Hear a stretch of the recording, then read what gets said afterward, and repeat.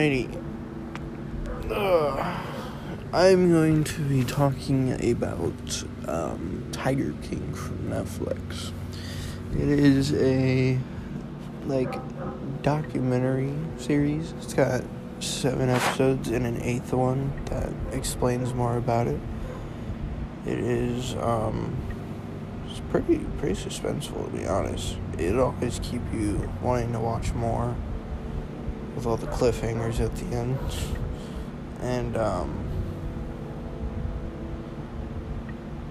it goes all over the place sometimes.